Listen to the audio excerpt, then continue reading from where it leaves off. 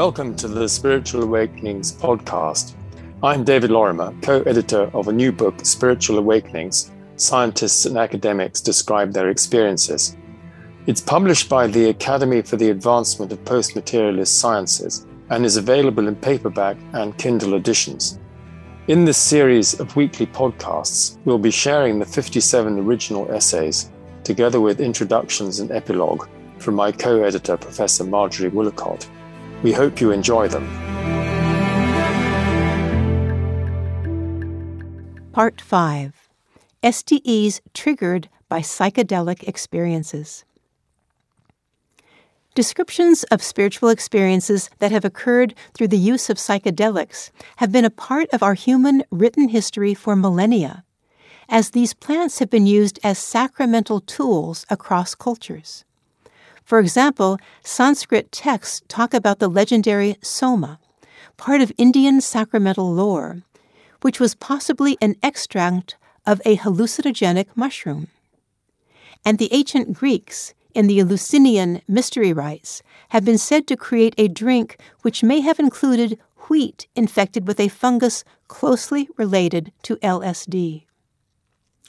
In addition, research on the spiritually transformative experiences associated with psychedelic use has increased during the last century, with individuals such as Aldous Huxley, Willis Harman, Roland Griffiths, and Stanislav Grof being some of the leading contributors to this movement. In this group of essays, individuals who had taken psychedelics, also called entheogens, report the most exceptional and transformative experiences of their lives. After multiple experiences with psilocybin, an author reports, these experiences were the most ecstatic, most cognitively marvelous, most existentially satisfying experiences of my life. And at the time and afterward, I realized that this was the most important and most transformative experience of my life. And 50 years later, I still feel the same way. One author, who only ingested it a single time, reports, not too long after ingesting the psychedelic, I began a meditation practice, starting practicing yoga, and learned about energy medicine. My research ever since has been focused on the intersection between spiritual practices, health, and consciousness, with a focus on underlying mechanisms guiding healing and transformation. Interestingly, research on the change in brain states associated with psilocybin ingestion shows that it appears to act in a way that is very similar to that seen when individuals enter into deep states of meditation. After psilocybin ingestion, activity of the default mode network, which is associated with the narratives or stories we create about ourselves and our relation to the world, and is often considered the source of our egoic identity, is substantially reduced. This quieting of the mind's narratives and the correlated brain areas appears to result in an expansion of awareness beyond the normal default state. As with deep states of meditation, persons often experience a profound transformation of worldview. With terminal cancer patients, for example, losing their anxiety about the diagnosis and their fear of death. Some individuals have strong opinions concerning both the advantages and disadvantages of the use of psychedelics. You might ask yourself where you stand now, and again after you read the essays.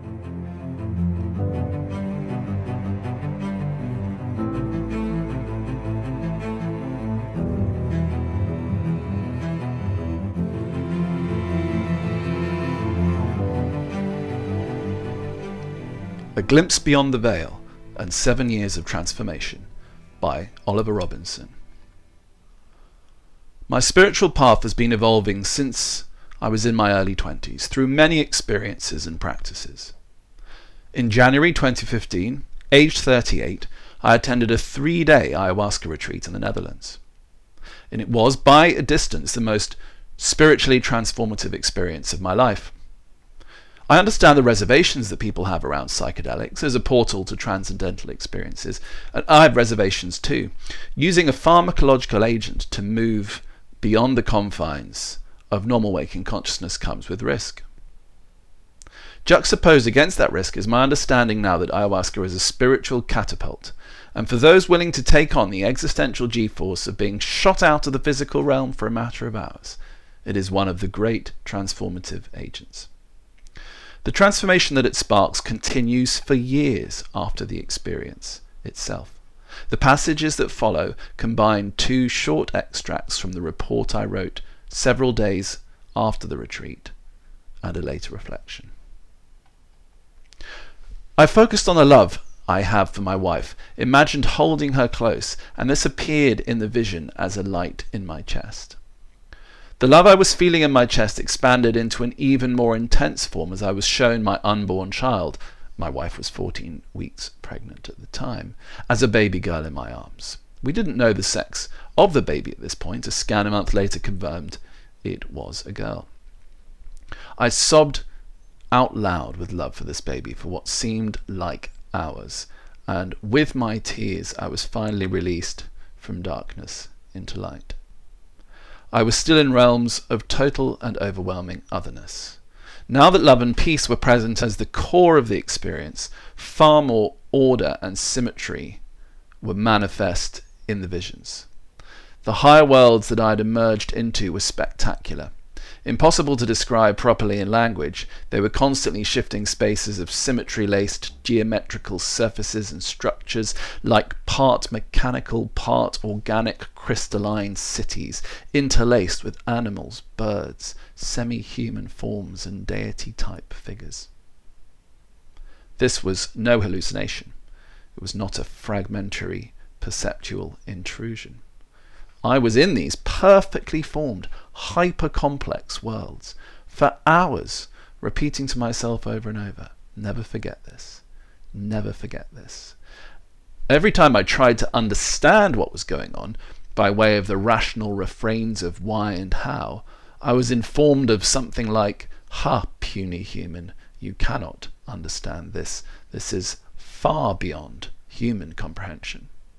I felt during the experience that if I were 1,000,000 times more intelligent than I am now, then I still would not understand it.